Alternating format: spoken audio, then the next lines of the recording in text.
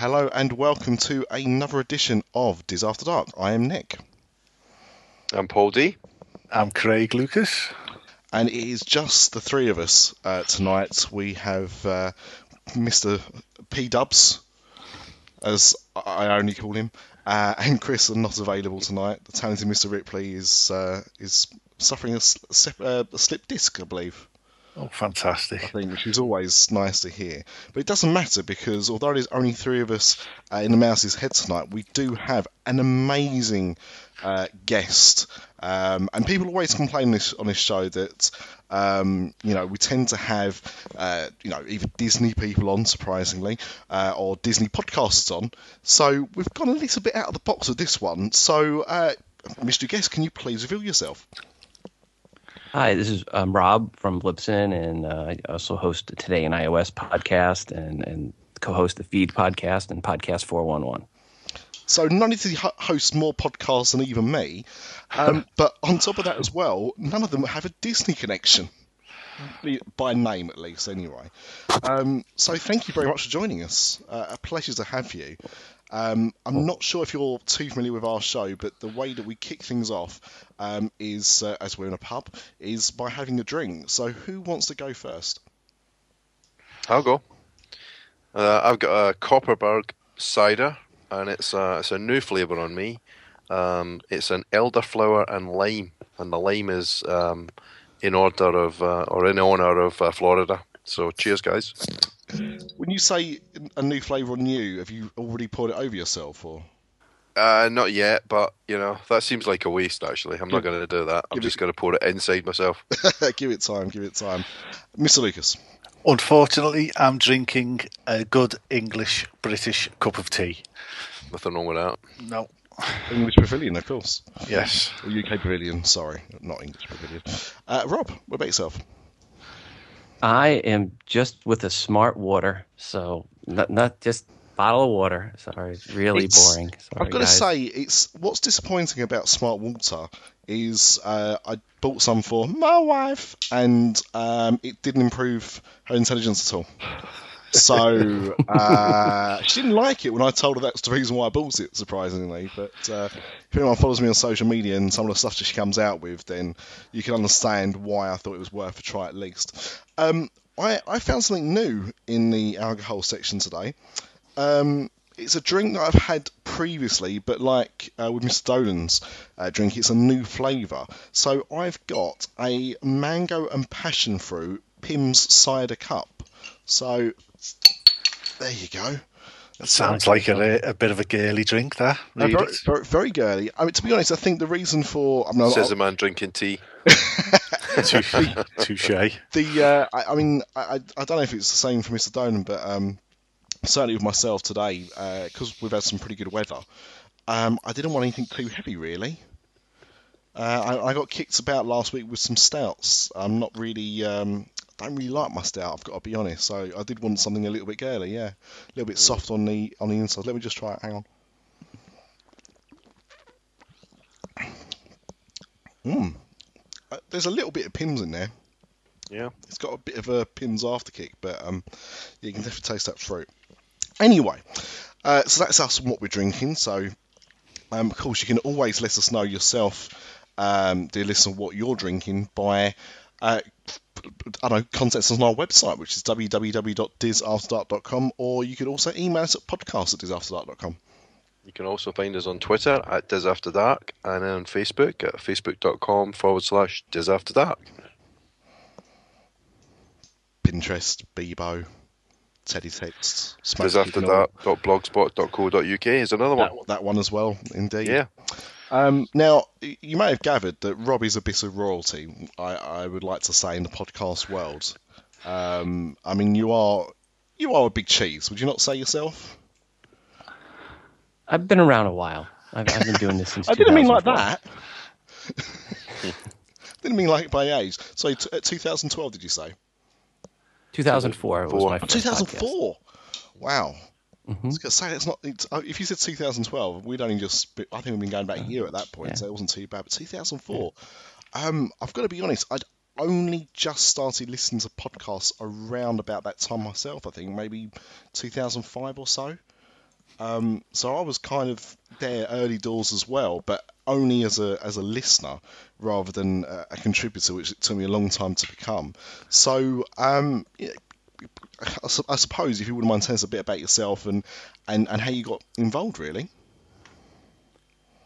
I really got into podcasting in late 2004 because I was just looking for a hobby. I just finished my MBA at UConn, and I was working, and I was just looking for something to fill up some free time while I traveled, and I started listening to podcasts, and I said, well, I want to be a podcaster, and it seemed like a good hobby to get into, and the hobby became an addiction, became a career. Wow. So the rest they say is history. But yeah, I've been doing podcasting full time since April 2005. Wow, full time. We can only dream of that. I started listening to Rob's podcast Today in iOS about at the time of the iPhone 4 coming out. I was looking for information on apps and stuff, and he's been ever present ever since.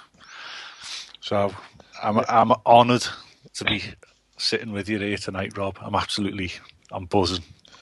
Yeah, and in fact, funny enough, I'm actually going to be handing the show over to Craig in a minute just for that reason, actually, because I think he's got a lot more focus and foresight on this than even I have. I like to consider myself a little bit of an expert, but yeah, as Craig has said, he's been listening to you for a very long time, and in fact, I mean, Craig, you often have said to us individually and as the podcast itself about listening to various podcasts at different times to pick up tips and to hear other people do things. But your podcast is one that he always alerts us to as one to listen to. Well, thank you. Yeah, I mean, that. Go on, sorry. As I was going to say, that's as a podcaster, that's what you always want to hear, is that your listeners are recommending your show, because that's how shows grow, is from the listeners, from the audience. Yeah, I mean, several weeks ago you put a shout out on Today in iOS that you were going to Walt Disney World, and you were after some tips for apps and stuff. So I thought, I can't pass up this opportunity. We've got to try and book it on. So just be really interesting to hear what you... It wound up, the one that I used the most was the official Disney app, at the park. So you could see what the wait times were on the rides while you're in the park. And that was important. So, okay, where are we going to go next? And we'd look and say, okay, this one's got a 60-minute wait, and this one's got 15, over to the one that's got 15. And so the Disney World app, that was the one ultimately that I wound up using the most. Now, I wish I had set it up correctly beforehand, so that I could have used it to get the fast passes from it. But it was a strange situation where I went with it was a tri-generation. My parents, myself, my family, and my kids. So it was 3 generations there at it, and my parents had done the initial setup, so I couldn't get the right email in there, and never was able to get it quite right registered to do the fast passes. She didn't give me the right information. So I learned a lesson. Next time I take over all the technical stuff. I still let my mom do it. I think what Disney are doing, they're taking away the spontaneity of the whole experience now. So if you're staying on property or if you're staying off property, you can book dining reservations 180 days out. Then you can do fast passes 60 days out. And if you don't know that, you literally could be walking around Walt Disney World blind almost. Yeah, we didn't book the restaurants. We didn't book the trip until about 90 days, less than 90 days out. And by the time we booked it, all the good restaurants, most of it was taken, or the time that we wanted were taken. So it was tough to find restaurants from that perspective. So, yeah, I mean, we definitely learned valuable lesson in, one, figure out exactly where you want to go the 5 days, because we were there for 5 days. Know exactly which parks you want to be in, because we only did fast passes for the first 3 days, because we weren't sure what we were going to do on the 4th and 5th day. And because of that, not having the fast passes on the Thursday, when we went and tried to find fast passes, I think the fast passes that we got for Magic Kingdom on that third day were Pirates of the Caribbean, It's a Small World, and the Barnstormer. And the great quote from my son, who's 10, is we're going through It's a Small World. Now I was going to make them go through It's a Small World, regardless if we had a fast pass or not. He turns to my wife and he goes, "We wasted a fast pass on this." Yeah, and the Barnstormer, yeah. Yeah, and then the last day we went to Animal Kingdom the last day, and we had no fast passes, and so we just had to go right away and run over, to Adventure Everest and try Expedition Everest, excuse me, and try to get on the line, and we waited on that line, so it wasn't too bad. So yeah, it was. We definitely learned something with how the fast passes work now, and in hindsight, and next time we're going to plan well out over, well beyond 6 months ahead of time. Yeah, you gotta. Yeah, for the dining, we've been trying to book dining for October this week, and it's driving me crazy because normally, when you get to 180 days, you can book your first 10 days of your stay, and this time we haven't booked the hotel yet, so we don't have a reservation, which means each day I've got to go on and book the restaurants, and all the good restaurants have gone by the time. Even if you're there at 11 a.m. UK time when it opens, the good restaurants have gone. I mean, you really have got to book this stuff way in advance. It's one of those things that as Craig alluded to about the spontaneity of it. I mean, it's one of the things that I definitely lament about that process. Yeah, I mean, I think at times you can still get walk-ups because not a lot of people, not everybody turns up for their advanced dining reservation. But it makes the whole thing, a little bit more sort of chancy, a little bit more iffy as to whether you can actually get the restaurant that you want when you want it. Yeah, there were a few restaurants we didn't get that we wanted, but and we were at was it Wednesday? We were at Hollywood Studios, and we wound up being in the Primetime Cafe, and fantastic.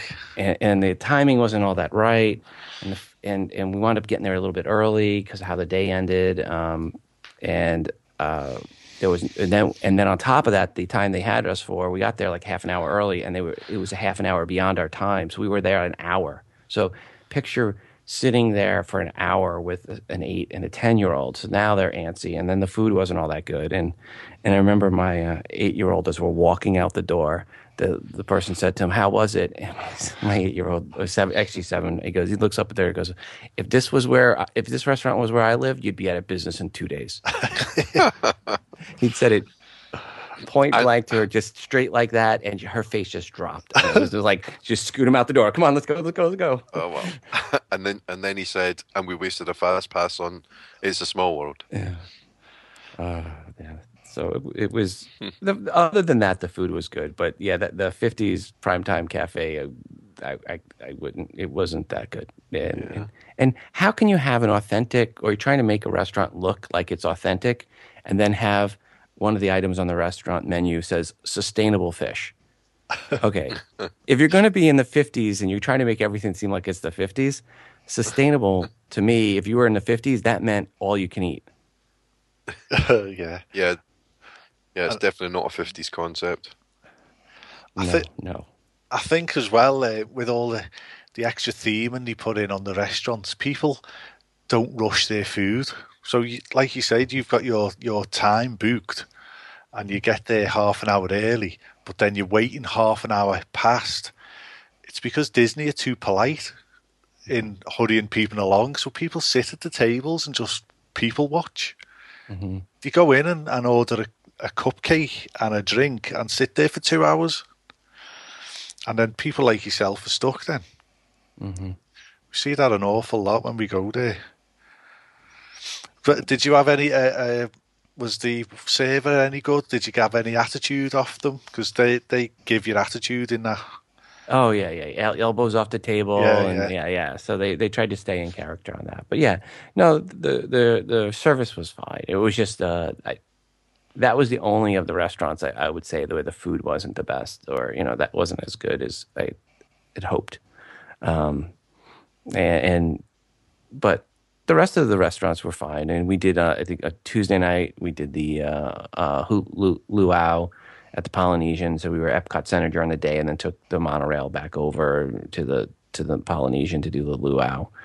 And was Thursday night we did the Hoop-de-Doo review. Oh, I've always wanted to do that. Yeah, I had done that when I was younger as a kid, and I remember that because I was the kid they picked to go up on stage as the sheriff back when I was a kid. But my kids didn't get picked this time, and they were all bummed because my mom was talking about it all day long. Oh, your dad was picked, your dad. So they're thinking, oh, we'll get picked. One of us will get picked, and they didn't. Like wah wah wah. But they had fun. They had fun, just singing along, and that's a good. It's a good event. I mean, I can remember it from when I was a kid, and my kids enjoyed it. So, Rob, can I ask you? I mean, it's not been particularly clear. Was this like your first trip to Walt Disney World, or like? So this was my fourth trip. So I went when I was 8 and 10, and then 16 or 17. 16, just before I turned 17, and that with my parents, and then I hadn't been back since that. So I hadn't been back since I was 16, and now I'm 49, and this was the first time with my kids got to go, but my wife had gone once when she was younger too. So this was her second time. And I mean, because the thing. It's hard for me to know really because I've been twice and both times were just a few years apart, and in that I think it was a 3-year gap. Quite a bit had changed in the parks as well as Universal and SeaWorld and places like that as well. So for you to have had such a large gap, it must have been like going to a different world. Pardon the pun. Well, in some ways it was, in some ways it wasn't. I mean, when I went when I was younger, like the first time, there was no Epcot Center, and it was just Magic Kingdom basically, and then when I went back as a teenager, then there was Epcot Center had just opened, and there was also I guess the Animal Kingdom, or there was some other place I remember we went to as well. But yeah, there was definitely no Hollywood. And back then the hotels were the Contemporary and the Polynesian, and now there's all these other hotels and in different places. We wound up staying at the Riverside and in Port Orleans area. In hindsight, the next time we do it, we'll probably do Polynesian or Contemporary, just so that or the other resort one. The ones that are on the monorail, just so that we can go over to Disney at night, because we never got over to Disney at night to see the fireworks because the kids, we got out so early in the mornings each morning, the kids were absolutely exhausted by the nighttime. So they weren't up to going out at night, they wanted to be in the pool, and they played in the pool. That was the only thing they wanted to do at night, was just, let's go swim in the pool. Whereas if we were on one of the ones near the monorail, we could jump on the monorail, swing on over to Disney, at 9 at night, watch some fireworks, and then kind of swing back to the hotel. That's a lovely pipe dream to have, Rob. It doesn't happen in reality. Yes. Well, in theory, it could. Yeah. Oh no. In an ideal world, I don't think Disney have figured out how to get the queue times down to that just right yet. But yeah, it's funny because.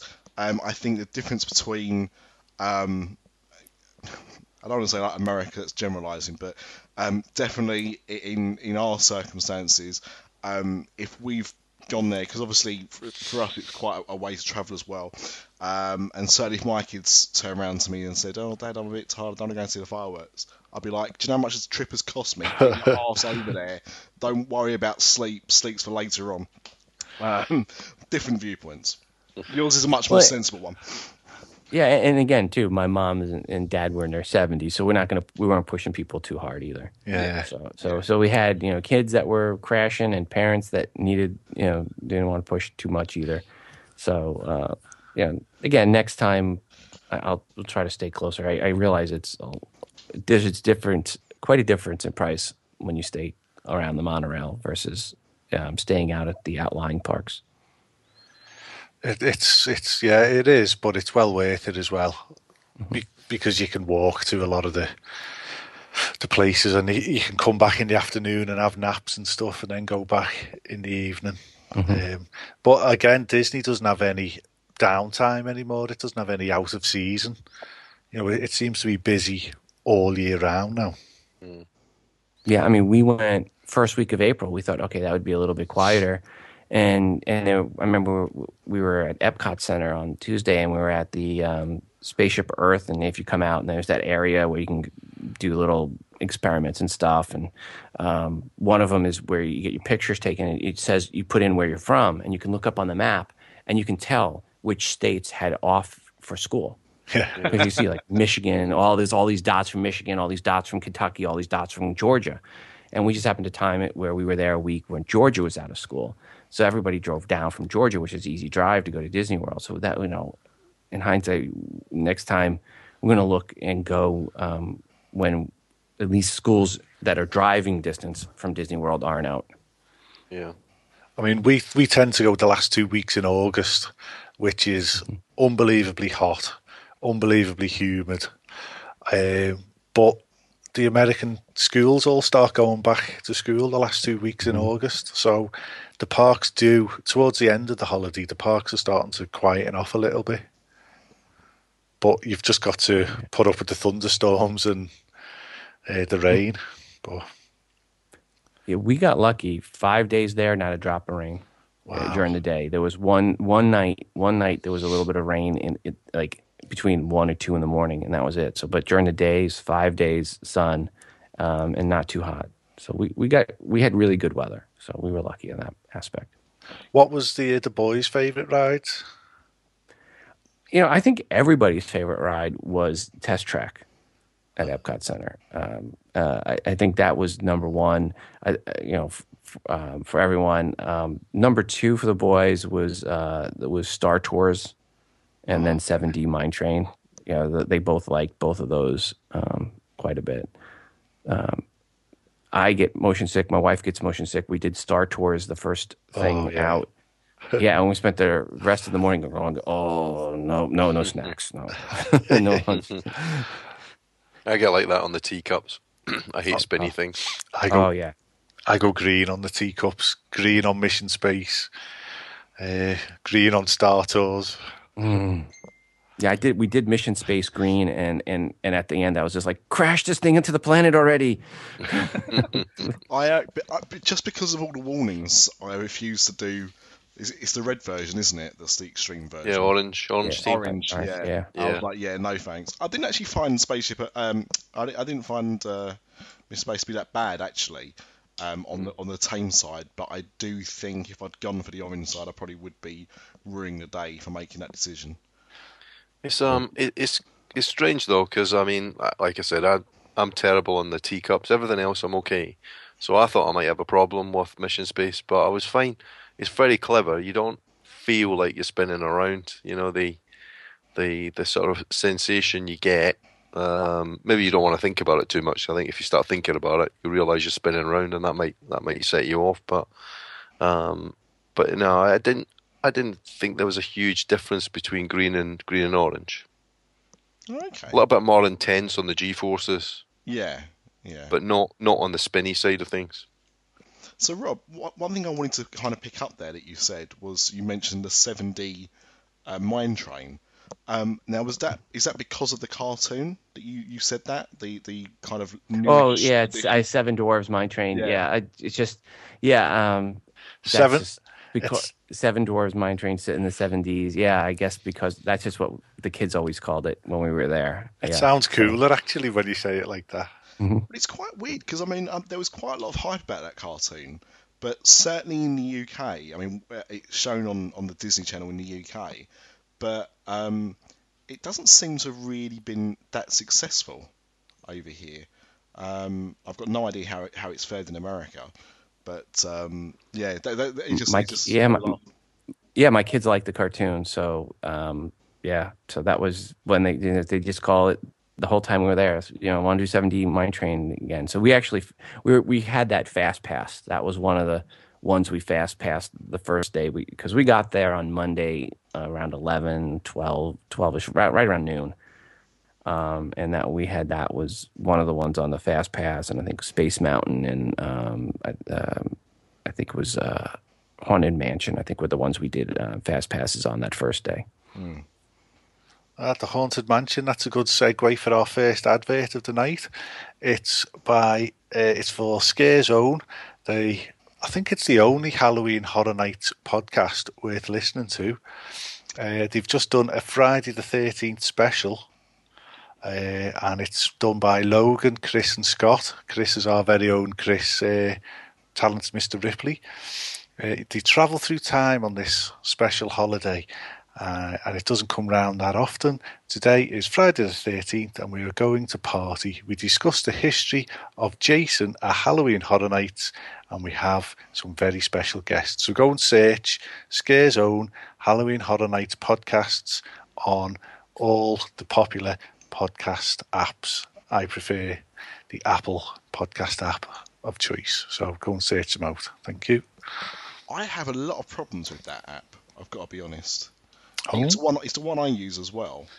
And this actually might be a good time to bring it up, because I don't know if I'm the only person that listens to podcasts using that app here, but what I find is that sometimes it will, like a podcast I'm listening to, will just stop playing, not switch off. So if I press like play on my remote, or if I flick up the bar from the bottom and press play, the podcast will resume, but it just stops midway through a show that I've downloaded as well. Yeah. So it's not a network thing. Mm-hmm.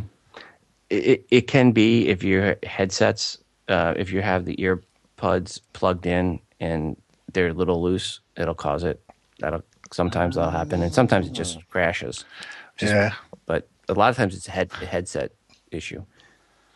And I listen to a lot of podcasts, and I use the podcast app for the most part, for the fact that you can tell Siri to jump back ahead 3 minutes or jump back 5 minutes, or you can have Siri control it. That's why I like the podcast app. But then I also use Overcast. So that I think Overcast is the best third-party app out there made by anyone, and it has more features than any other version. I do love Overcast, but I always feel like I'm cheating on Apple. I'm playing away from home when I go to Overcast. Oh, Apple doesn't care. As long as you're listening to podcasts, they're happy. Yeah, especially on one of their devices, even happier. Mm-hmm. So. Yes. Fair enough. So we talked about the things that you did do. Was there anything that, because you was only there for 5 days, and I don't know if you know this about a lot of people that go from the UK, we would probably go to Florida for anywhere between a minimum of 7 days, normally up to about 21 days. I'd say the average is the 2-week mark of 14 days. Obviously our travel time is normally considerably more, and we've got a time zone difference as well, but as you were just there for 5 days, I imagine there are things that you weren't able to either get fast passes for or just run out of time to see. Well, yeah, there was a few things. Like, unfortunately, Soarin' at Epcot Center was closed for the month of April. Yes, they were doing work, so we didn't get to do that, which I was wanting to do. And then we didn't do anything at night, like I said. So we missed out on any of the nighttime activity, and only got like part of the way around Epcot Center World. So there were definitely things that we would have liked to have gotten to. The biggest thing I would say that we didn't get to do was the Jedi training for the boys. We got there too late to the park. We got there when it opened. Silly us. We should have gotten there a half an hour before it was scheduled to open, because that's when they actually let some people in. And that day, and everyone got to online, and by the time we got there, it was too late to even get them signed up to do the Jedi training that day. Yes. So I did. Yeah. So I think in next time we'll get to the park as early. We'll get there at least a half an hour, 45 minutes early to Hollywood, and so that we can get them signed up for that. Cool. Oh. 2 years ago when we went, on our first day, because of the jet lag, we were up for 4 o'clock in the morning, and we were basically outside the Magic Kingdom for about 7 o'clock in the morning, and there was already crowds gathering at that point, and we missed getting picked to be family of the day by about 2 minutes. Oh. And you come in on the train for rope drop and stuff like that. I don't know if you get any perks for the rest of the day, but we were so close. So that's the time you've got to be ridiculous. 7 o'clock in the morning, park doesn't open till 9. Mm-hmm. And it was tough, having to get up even that early for the kids, because when you have the kids, getting them, you have to get up early, then have food and then get and then go wait for the bus, and then for the bus to come around finally, and then to get you there. So that's another reason why, again, if we do this, staying at one of the parks on the monorail, it's going to save you a lot of time. Yeah, definitely. So you've got to go back now, haven't you? The kids are already like, when are we going back? When are we going back? I'm like, we'll see. I was hoping that the Hollywood park was going to have the new Disney area open, but as near as I can tell, that's not going to be for a few more years. So we'll probably go back once before that opens, and then I'm sure once again after it opens. Now, I don't know, Rob, how you obviously plan this trip, because there's so many avenues of doing so. But if you are already considering another trip at some point, may I recommend our second sponsor on tonight's show, which is our friend Wendy at Magical Journeys. If you want to contact Wendy and mention that you heard this advert through Diz After Dark, you'll get $25 off your deposit with any trip package, and she'll be there to get those reservations for you. So the things you mentioned tonight, about trying to book things in advance, and you have got that small window of doing so, let Wendy be the person to do that. And you can find her at wpmagicjourneys.com, on Twitter at wpmagicjourneys. There you go. And if you're a guest on the show, you might get $50 off. Look, it's not for us to say. It's not for us to say, but I'm sure Wendy would try and accommodate if possible. She seems to be that kind of person. She's gorgeous. We love her. Yeah, she is. Sorry about a shameless plug. We're all about segues in this show, if you hadn't gathered. But yeah, so going back to your day job, I suppose, and podcasting, because it's quite a funny one about how this podcast got started, because the guy who I started this show with is still behind the scenes, but we haven't seen him for quite a while now, Craig, have we? I think he's in prison, to be honest. We're not sure. Possibly in a gulag or something. I think he's on deep undercover. Well, it could be that as well. It's one of the two, I'm sure. But we started it because we listened to another UK Disney podcast. At the time, I don't think there was that many. Now I think we're one of about 600. But it was a competition they were running about trying to find a new co-host, and we were unsuccessful in our applications there, and decided to not take the template, but take the idea of doing a Disney podcast, and our spin on that was to do a more adult Disney podcast, because everything to do with Disney is a little bit twee. And how magical everything is, and Disney obviously is magical, and we wouldn't spend time doing a podcast about Disney if we didn't like it. But at the same time, it's not all pixie dust, and sometimes there are things that they do that you don't agree with, or things that you don't feel the same way about. So that was our reasoning for starting our little podcast, which has grown, and we've got new co-hosts on it, and expand our audience over time. But if somebody is listening to this and thinks, I want to get involved in a podcast, whether it's a Disney one or another type of podcast, what would be your kind of top tips for doing so?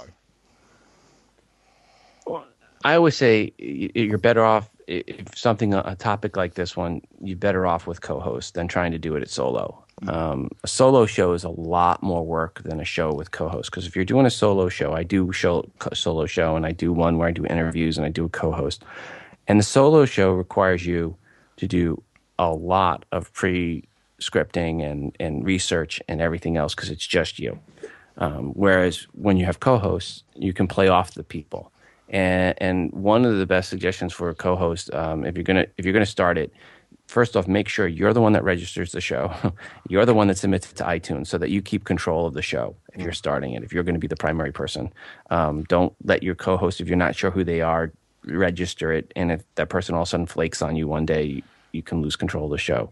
And then when you do pick a co-host, pick somebody that you feel comfortable talking with. And, get on Skype with them and talk with them about your experiences and see if you guys gel. Or not. A lot of times people will do couple casts where they're dating and they'll start a podcast. And that usually means the podcast lasts until they get married and have kids or until they break up. So, either way, the days are numbered when you do a couple cast. It sounds a little bit like you know the history of this podcast quite well, because that's exactly how me and Paul started, to be honest. No, but funny enough, actually, the first time so Paul reached out to me. When I was unsuccessful, I'd got to like the final 3 people for this competition, and he said to me about, I'm thinking about doing my own show. Do you want to join in, basically? So we didn't know each other, we hadn't spoken at that point, and so what happened was we arranged to have a call on Skype, like you said, and we was chatting for about 5-10 minutes, and it was quite clear that we had a bit of a rapport going. So he said, well, why don't we just try and record it and see how that goes? And so the first episode of this podcast was actually our first ever conversation. So it wasn't planned to be that way. It was just a way to kind of get to know each other, but it turned out that was actually quite a good way to start the podcast because it felt quite natural. And the beauty of podcasting is there is no barrier to entry. I mean, it's just a matter of signing up for an account, and if you know how to record, you're good to go. If you're not sure to even how to record, there's free tutorials out there. If you go into iTunes and search for Podcast 101, I have a free iBook in podcast in iTunes about how to podcast, and that'll get you started. At Zip, nothing, no cost to you. Just search for Podcast 101 in iTunes, and you'll find a free iBook on how to do it. So it really, you don't have to spend a lot of money to get going. A Yeti mic is what you hear me talking on right now. It's $99 roughly to $125 depending on where you get it. It's from Blue, the Yeti mic. But there's other good mics, ATR 2100, which is $65. And you don't want to spend a lot of money. I think the biggest mistake a lot of people I've heard is they go and they look at some of these quote-unquote experts, what they're recommending for their startup package, and it's like $1,500 or something like that. And it's like, that's crazy. You don't have to spend that. If you spend more than $150 on a mic, you've wasted money you could spend at Disney World.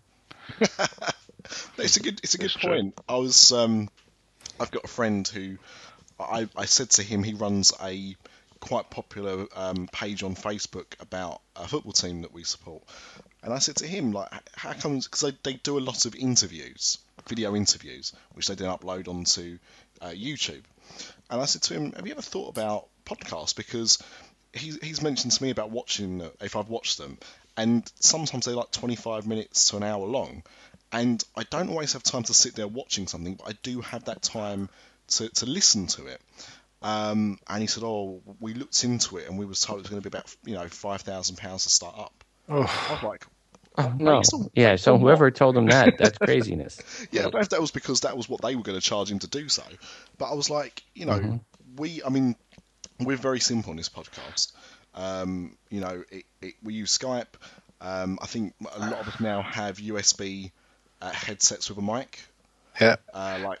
You use for like Skype or Skype for Business or a Link or something like that. And that's what we kind of use. And I think the quality's like good. I mean, it's not the best sounding podcast out there, but we're not running things through like a sound desk or anything like that either. So I think if you've got that kind of setup and you've got a mixer desk and things like that, then it's a little bit different. But when you're just kind of using a power Skype's only as good as your internet connection. and no $100 mic is going to make that better if your internet connection is really poor. Right. And people will literally spend over $1,000 on a mic, and then they encode the file down to MP3 format at 64 kilobits per second. It's like, why did you spend all the money on the mic? You didn't need to. And then people are listening through their earbuds anyway, driving in the car to work. So, as long as you've got decent quality, it's not making people's ears bleed for the audio quality, and you've got good content. That's the magic right there. Yeah. Good content, something people want to listen to. Good regular content, and it's inexpensive. I mean, we're on Skype. I think Nick's using whatever free software he's using to record, and our Libsyn account is $20 a month, and it's perfect. The sponsorships cover that. So I used my Apple earbuds for up until about 3 months ago. Yeah. I mean, it's definitely not. It doesn't have to be the most expensive thing. And the thing is, as well, if you find that over time, like say, like we've only recently had sponsorship. We hadn't really reached out before because we didn't seem we was big enough to contact the likes of Audible or things like that you hear on most popular podcasts. So we kind of did our own kind of grassroots campaign and managed to get sponsorship that way. But now we've got that money, as Craig says, to invest in that. Then we can start thinking about, well, do we want to get some more equipment? Do we want to try and improve the sound? But with that, as you say, comes different things, because if you're still going to mix it down to the same audio quality you've got now, those extra factors are going to be a waste. What sort I think you could use the money to find. I was going to say, I would think the money's better spent finding non-girly drinks for you to have. Okay, all right, mister. He's not wrong, though, is he? He's definitely not wrong. I mean, it's nice this, but I mean, one bottle's enough. Yeah, I'm drinking this. I'm drinking this elderflower, and it's like my granny's old bath soap water or whatever. It's not good. Not drinking that again. No. So, if somebody because I mean, to be honest with you, I mean, Craig, we've said it before, but I mean, Craig has kind of been our driver. Sometimes when we've not been pushing ourselves as hard as we could have done, or we've not been doing content quite as frequently as we should have been doing, he's kind of driven that. And he kind of got us really involved with Libsyn. For people that are listening to this and think, because I think that the other thing as well is sometimes we do have people that listen and think they'd probably like to do it, but I'm not sure where to start. So obviously your iBook is a good place to go. But if they've done that and they've now gone, okay, well I can see what I need to do, and it sounds quite simple for me to set up a podcast. How do I get involved with Libsyn? If they have questions, they can email me. I'm really approachable. My email is Rob, as in Robert, ROB, @Libsyn, and that's LIBSYN.com. So Rob @Libsyn.com, and Libsyn stands for Liberated Syndication, in case people are wondering. I did actually. I never thought about looking into it because I didn't know if I'd find that answer. But that's interesting. Okay. And people, I listen to the feed, and people wind up their podcasts quite regularly because they're not getting the figures that they expect. What sort of figures is the average for a run-of-the-mill podcast? The median number. So when we look at shows, what the median, like half the episodes that are released, and this is when episodes are 30 to 60 days old, half the episodes that are released on our network are getting 156, 160 downloads roughly, or less, and half are getting more than 160 downloads. It's not as big as many people think. And the average, when you actually average, because we have a lot of big shows that host at Libsyn, the average is around 2,000. It's always been steady right at 2,000, and last month it was actually 2,000 and 2,000.4. So it was right on the average. And a lot of people exaggerate what their numbers are. I joke, that most podcasters would rather tell you the truth of their member length than they actually would their download numbers. Well, I don't know if you know this about us, and again, this was a Craig idea as well. When we first reached out for sponsorship, one thing that we definitely found within our community, our kind of Disney-fied or theme park UK community, is you would speak to other podcasters because, well, we would because we're friendly, but you'd like say to people like, oh, how's your show doing? And as soon as you say that, it does turn into a bit of a dick measuring contest where people don't want to be too, too coy on too keen on things. So they'll say, "Oh yeah, 10,000 downloads for the last episode." You're like thinking, "Oh blimey, well that's a lot more." But we wanted to be quite transparent when we started this with getting sponsorship in being transparent. And look, this is where we are. And I actually think it helped because I remember the show that we did that. I think it was I can't remember now, Craig, if the show had been out for a week or 2 weeks at that point when we'd announced the figures. But the figures for that show were 666. I remember that for obvious reasons. But we've kind of more than doubled that since that point.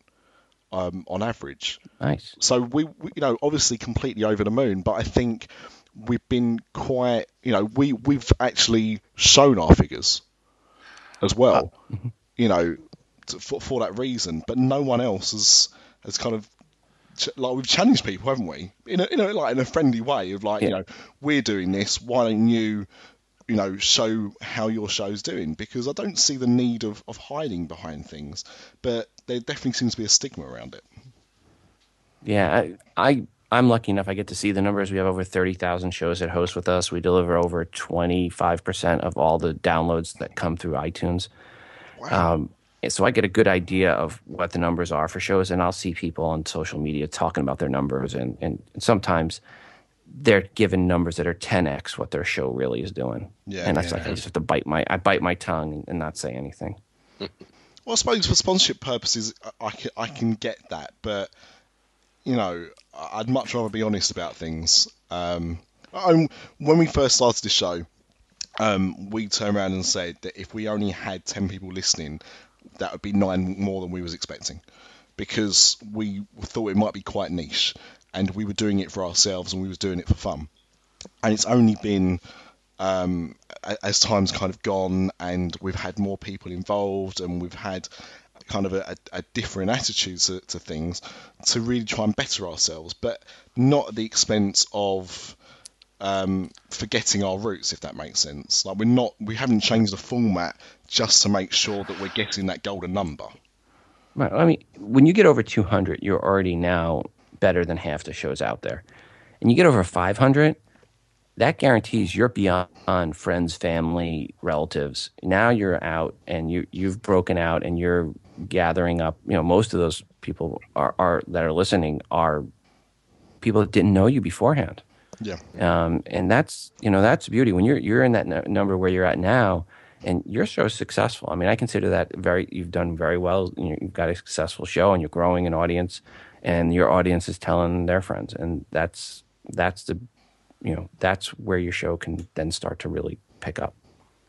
Based on what Rob said, though, I think he's given us another idea for boosting our numbers. If we publish our member statistics as well, I think we could really tap into the comedy market. Oh, I definitely could. Oh yeah, give people a good laugh. Yeah, absolutely. As Mr. Boniface would say. Well, that's good. You know what? That's actually really been good to hear, Rob. Actually, because you do sit there sometimes and look at your figures and think, some shows you kind of anticipate a bit of a spike in, because someone's on there, you're talking about a certain subject, and it doesn't make as much of an impact as you expect to. And other times, shows surprise you, and they do. And I sit there sometimes. Craig shares the numbers with us, and I think, what is it we need to do? Why are people not enjoying it? Because you do also want to make sure that, as much as we're having fun, and I think that's very key, you want to make sure the listeners enjoying it as well, because you're not just making it for yourselves, you're making it for people to consume. But to hear that about figures is great. If you don't mind me asking, you don't have to reveal figures, obviously, but what is one of your top downloaded podcasts, would you say? Or can you not say that? Well, no. I mean that hosts on Libsyn overall. Yeah, Hardcore History with Dan Carlin, and he gets over 4 million downloads an episode. Wow. And that's one of the biggest ones in the world. So I mean, but we have a lot of. Libsyn hosts 35% of the top 200 shows on iTunes. So we also host shows from Joe Rogan, The Nerdist, HBO's podcast, Dave Ramsey. There's just a ton of really big names. Welcome to the Night Vale, WTF with Mark Maron. Wasn't Mark Maron the one who had the president on about 3 months ago? Yes. Did yeah, Obama, yeah. He had President Obama on last year in July, I think it was, or late June. And in the first 48 hours, he did over 1 million downloads. And didn't you get a shout out on that episode as well? Yes, yeah. He gave a shout out to me. So Fantastic. that was nice. It was nice because I had my kids listening to the episode and they were listening, and I didn't know the shout out was coming. And then here they are listening to the president on the podcast, and then there's a shout out to their dad on that podcast. So I felt like big guy, it was kind of cool. That's fantastic. It was a great episode as well. I listened to that. I listen to Mark Maron quite often. I do sometimes where I don't commute as much as I used, so I do have to be a little bit choosy sometimes on his shows. They're normally very interesting, to be completely honest, even with people that you don't know. But I do try now and go, right, how much do I know of this person? Have I heard them before? If not, I might listen to it, and if not. But he's a great example of a podcaster. And I mean, I think what's interesting about Mark's show as well is the fact that it starts off as a solo show. So every episode is him just talking, and he rambles on, and he'll go completely off point, and then just kind of bring it flying back round just for the start of the interview. But that bit captivates me as well. I can't skip it. Is that what you base your hosting skills on, Nick? No, because he's talented and funny. I'm just crap, basically. But we have audiences, so somebody out there likes me, I'm sure. I've just got to find them. But well, that's good. And but I think, I'm hoping that people will listen to this. I'm hoping people will listen to this and get the interest to start their own podcast. I'd rather they didn't do it based on what we do. But if it gets you going, do it on a subject. Yeah, here's what my best advice for you is: don't do a podcast on what you think people want to listen to. Do a podcast on what you want to listen to. There is a podcast on professional chameleon raising. There is a podcast on tree climbing association. There are podcasts on a lot of things. Do the podcast you want to listen to yourself. You might listen to Disney podcasts, but maybe you have another interest. Maybe you're a big Krista Berg fan. Do a Krista Berg podcast. Whatever it is that really interests you, do a podcast on that. I'm starting to think Rob is able to access more information about me than he's letting on, because he seems to know a lot about my interests. I've learned tonight. What about iTunes reviews, Rob? How much does that help? Because that's something that we don't really push that hard. We like them when we get them, but it's not something that we really try. I'll say this to your audience.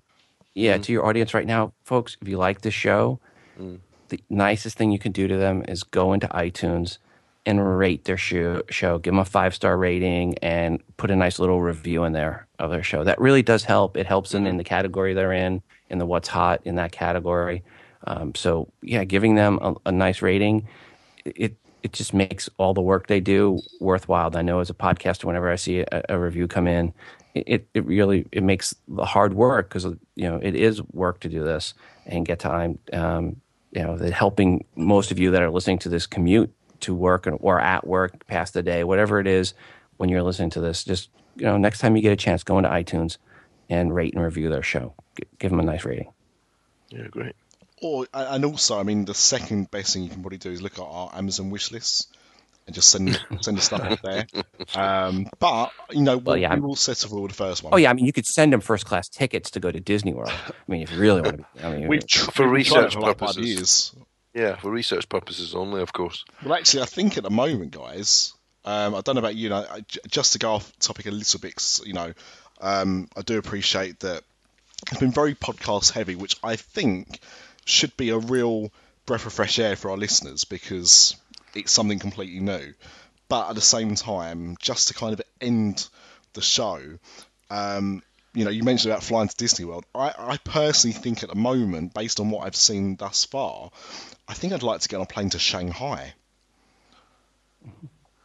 Have you Well, guys? send them first class tickets to Shanghai, but you got to make sure you get your visa. And You a need that to get clean into air China. mask, a clean air mask as well. Yeah, but we need a visa to get Yeah. into America. See, Oh, that's I'm true. I actually, forget it. I'm actually not allowed. Sorry, right, hang on. I'll clarify this. At the moment, until I go and make an appointment in the American embassy, every time I land in America, I get taken off to a room and somebody puts the rubber glove on.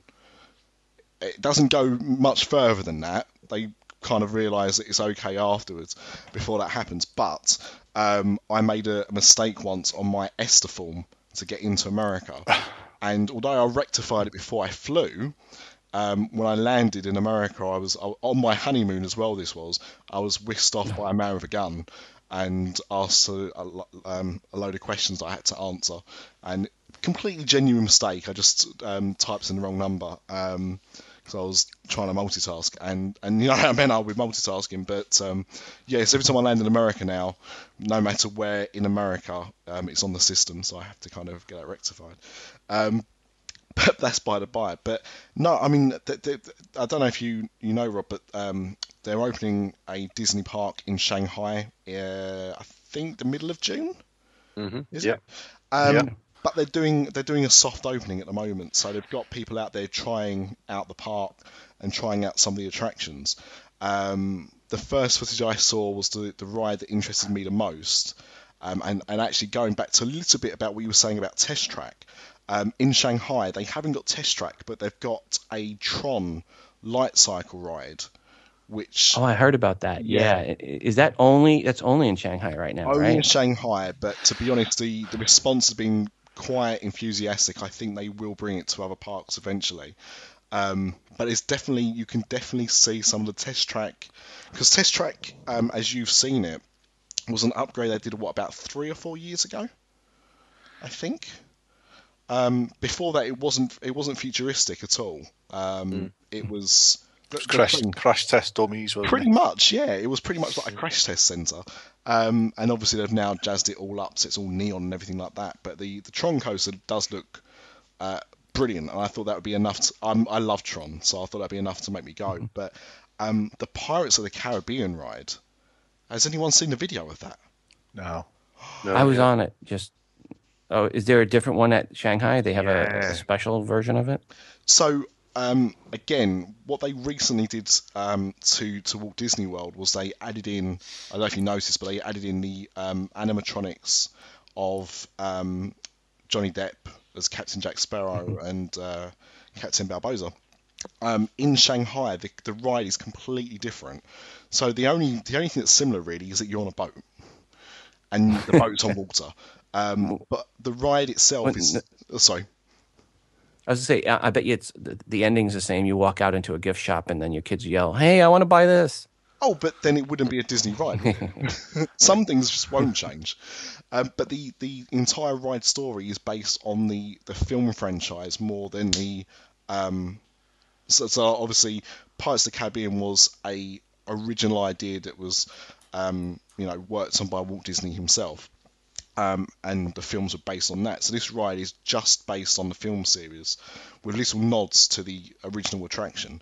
But it's completely different, and the effects, all the animatronics, are just completely mind blowing just by watching someone's video camera footage of it.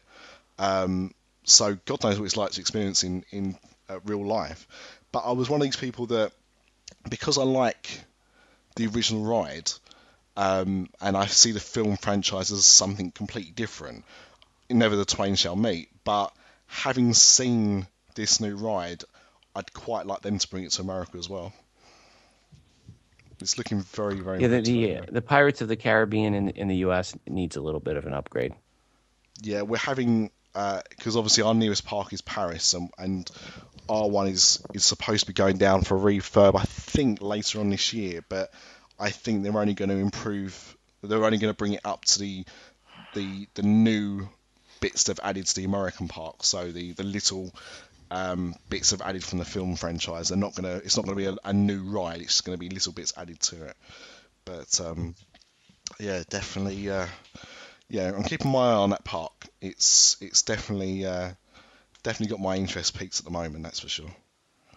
So maybe that's the next place we can head to. But Rob, it's coming up to the end of the show. Thank you so much for taking your time out to speak to our little show. If you can just one more time do any plugs that you want, and just let people know how to contact you, if that's okay. Yeah. Well, gentlemen, first, thank you so much for having me on the show. And for anyone that wants to get a hold of me about podcasting related issues and getting started and any questions, just email me, Rob, R-O-B, @libsyn.com, Libsyn. And if you're interested in the iPhone, check out my podcast, Today in iOS. So just Today in iOS, if you just search for Today in iOS or iPhone or iPad in iTunes, you'll find it. It's usually the first one listed. And if you want to host a podcast, Libsyn's a great place to go. So please consider that. And if you wouldn't mind, if you actually listen to this show today and been inspired and you want to actually reach out to Rob, if you wouldn't mind just letting him know that you heard it from us. All right, he's not going to give you anything, I hope. Well, maybe he will, I don't know. But it'd be nice to know that a different audience has appreciated him coming on. And who knows? You might want to come on again. I don't want to put words in your mouth. Well, we plan to go back to Disney World hopefully here in the next 2 years. Probably we'll probably go a 2-year gap. But I want to do one more time. My older son is in 4th grade, so I want to be, when he's in 6th or 7th grade, pull him out of school for a week again and do it. I don't want to pull him out when he gets in high school. So we definitely have to go in the next couple of years. That's actually been a very contentious thing in the UK this week, actually, because you get fined in the UK for doing that. It varies on where you are in the UK, but if you take your child out of school time, and it's normally to go to Florida as well, funny enough, you do get fined a lot of money, but it's a lot cheaper. You'd normally end up better off if you did that and paid the fine than if you took them out during the holidays, because it's so much cheaper. It's about £60 a week. Yeah, also about $100. That's nothing. That's nothing. You save if you're going off peak versus peak, you're saving a lot of money. Yeah, £60 versus like £1,000. It's no comparison. But this guy actually took them to court and won. They said it was unlawful for them to do it, so he didn't get fined at all. The fine got revoked. So it'll be interesting to see what happens, because they're talking about trying to look at that particular loophole to see if they can close it off. But I think the simple argument, reduce prices. I mean, God forbid a family wants to get together and do something as a family and bond and really secure that whole family structure. Yeah. What are people thinking? Why would they want to do that? It's just the world we live in now, Rob. It really is. It really is. But thank you once again. Thank you, dear listener, for joining us. As Rob said, if you could be so kind, just go onto iTunes and give us a review. And what we recommend, even if you don't like us, because we've actually read out before on this show good reviews and bad reviews, because we don't mind what they are as long as people comment. But if you could give us a 5-star review, and in that context just slag us off, that's fine. As long as the 5 stars are there, that's the key component. What you say afterwards is fine. But yeah, if you could do that, that'd be great. Thank you for joining us. Thank you, Rob, for joining us. Been an absolute pleasure talking to you, and thanks, Rob. Really interesting for everyone. And we'll see you in about a week's time. Yeah, thanks a lot, Rob. Thanks for coming on. It's been absolutely phenomenal. Yep, thanks. All right, gentlemen. It's great. Thank you so much for having me on, and gentlemen, have a great evening. Thank you.